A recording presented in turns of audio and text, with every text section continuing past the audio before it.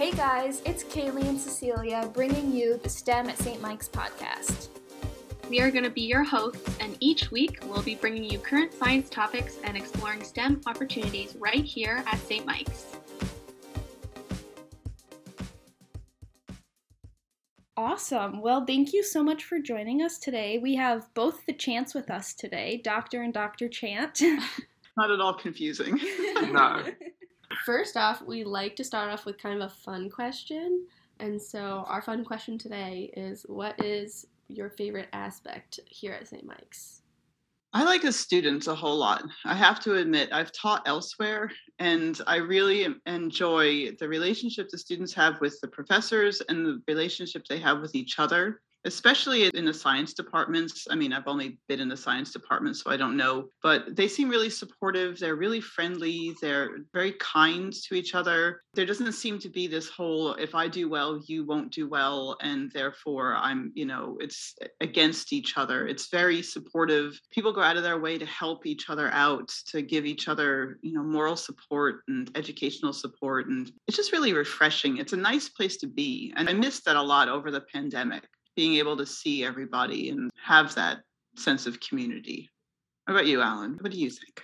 Well, definitely a lot of what you've already said, but, I'm in a position where I interact, as, Katie knows, with a lot of the students, through employing them, but just generally a lot of interaction with students, especially the seniors, juniors, and you're right. It's really nice to have actually have a relationship. I taught in a number of places where they're large classes, and you just feel very detached. And you actually have a relationship, and you have time to learn about each of the students on the floor. And that is by far the best experience as an educator. I mean, we all know our subject, we all teach it in the best way we can. But as educators, one of the biggest parts of it is actually the interaction we have with the students. So being here is just fantastic. And the small class sizes just make that, enables that to happen, if you like.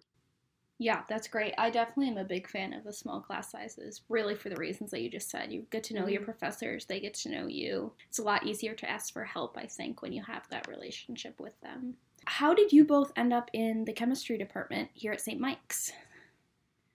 Well, I started first, so I'm going to answer this first, Alan. Sorry, I'm going to jump in. So I actually got my middle level licensure. I can teach grades 5 through 9. And I had taught in graduate school, and I really missed it. And my mom was a teacher. My grandmother's a teacher. And so I was like, I'm never teaching because my family teaches, and I'm not doing the whole, my mom does it, and so I'm going to do it. And here I am. But I got a position as a visiting assistant professor, which is for a year here. And then I went to a different institution for 2 years that wasn't in Vermont. And I really missed Vermont. I liked where I was, but I missed being here. And so they were looking to fill a tenure track position. And I ended up being able to come back and teach here. And I sort of roped Alan into applying but I'll let him tell that story.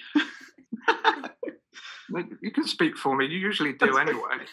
So you have a better accent. Yeah, so I've been affiliated with the department quite a bit before I actually took a position on here. I was an adjunct way back. We're talking, 2012 or something like that, where I actually taught Orgo Labs way back then.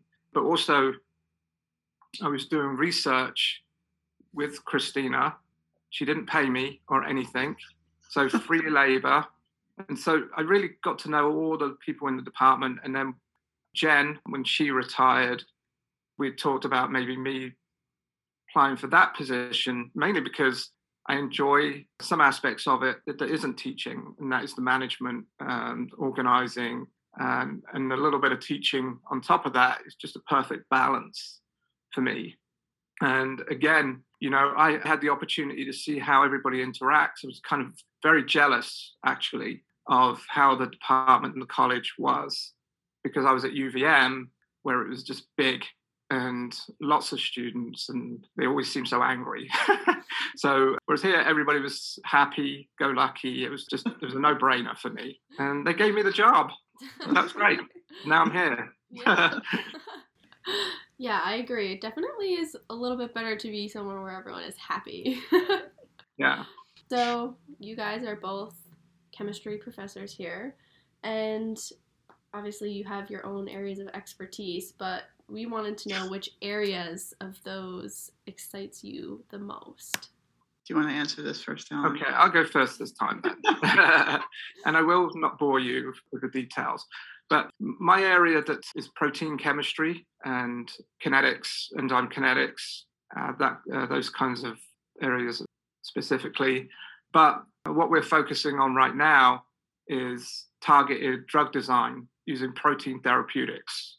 And so that's where we're kind of looking at right now, is taking what I enjoy about, or what we enjoy about proteins and manipulation of proteins to give them a purpose and a role in medicine.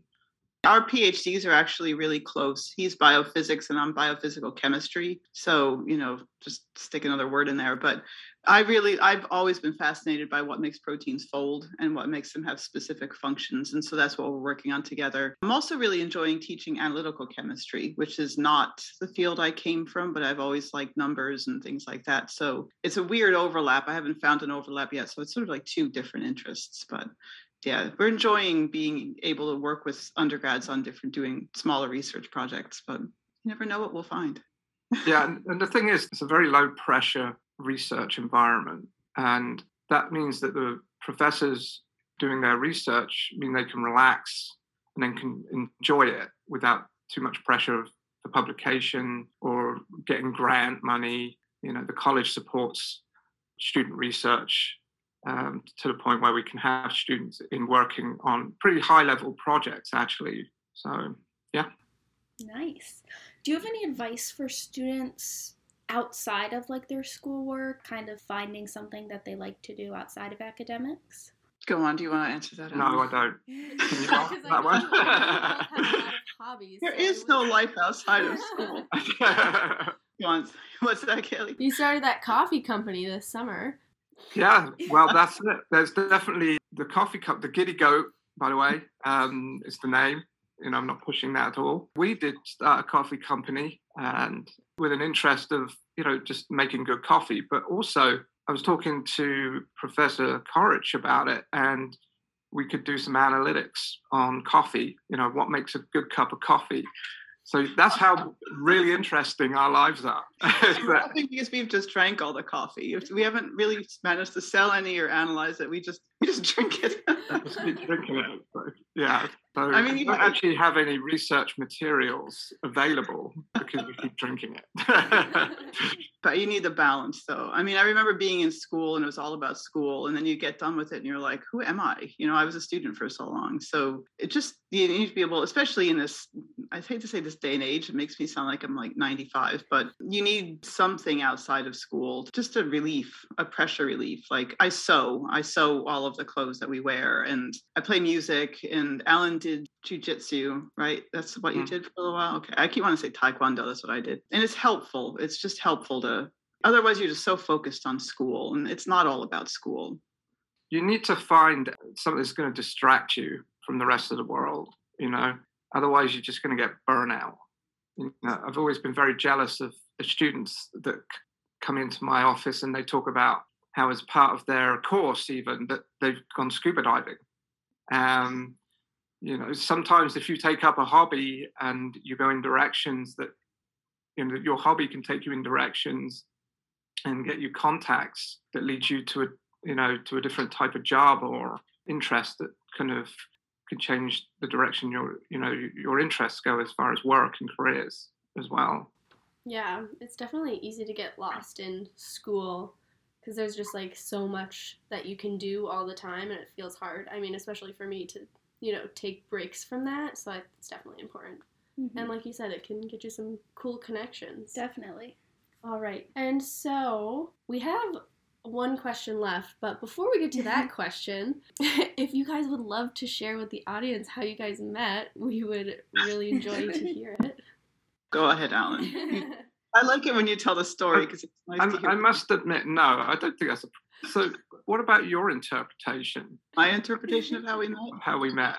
So I tell it slightly differently. I was married before. I have a son from a previous marriage, and I would bring him in to visit me when we were both postdocs, and my lab moved next to Alan's lab. And so UVM, we have really big labs. It was about 20 people in each of the labs. So it wasn't like it was, a small number of people. And I had brought Alex in. Alex is my son one day. He was about 3, I think. I don't know, around that age. And I walked out, and one of the people who was working there was talking to Alan. I was like, oh, he's a British accent. Because, it's the British accent. It's all about that. And so I was with Alex, and we just started talking, and it was one of those things. This is going to sound cheesy, but it was instant. Like, I love this guy, even though I don't really know him. That weird click, I guess. And as Alan is walking away, because we were doing the whole weird, like, kind of getting to know each other talk, and Alex goes, "Mommy, I don't like that man." So I was like, "Oh, sorry." Great start. So we met at work. We met because we were doing research, and that's incredibly geeky. And we still talk about science and bore our children to death. But yeah, that's how we met. We've learned to cut each other off, though, when talking about work, because it's so easy to fall into the trap of, you get home and you talk about work, and you can just spiral into hours and hours of getting caught up in talking about work.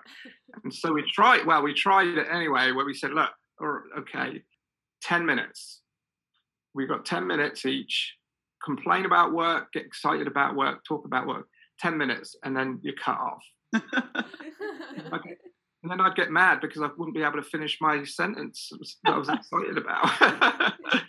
That's a very good story. I like the way that you tell it, Professor Mrs. Chan. My son's 22 now, and I think he's grown to like Alan a lot more. Yeah, so. I would hope so.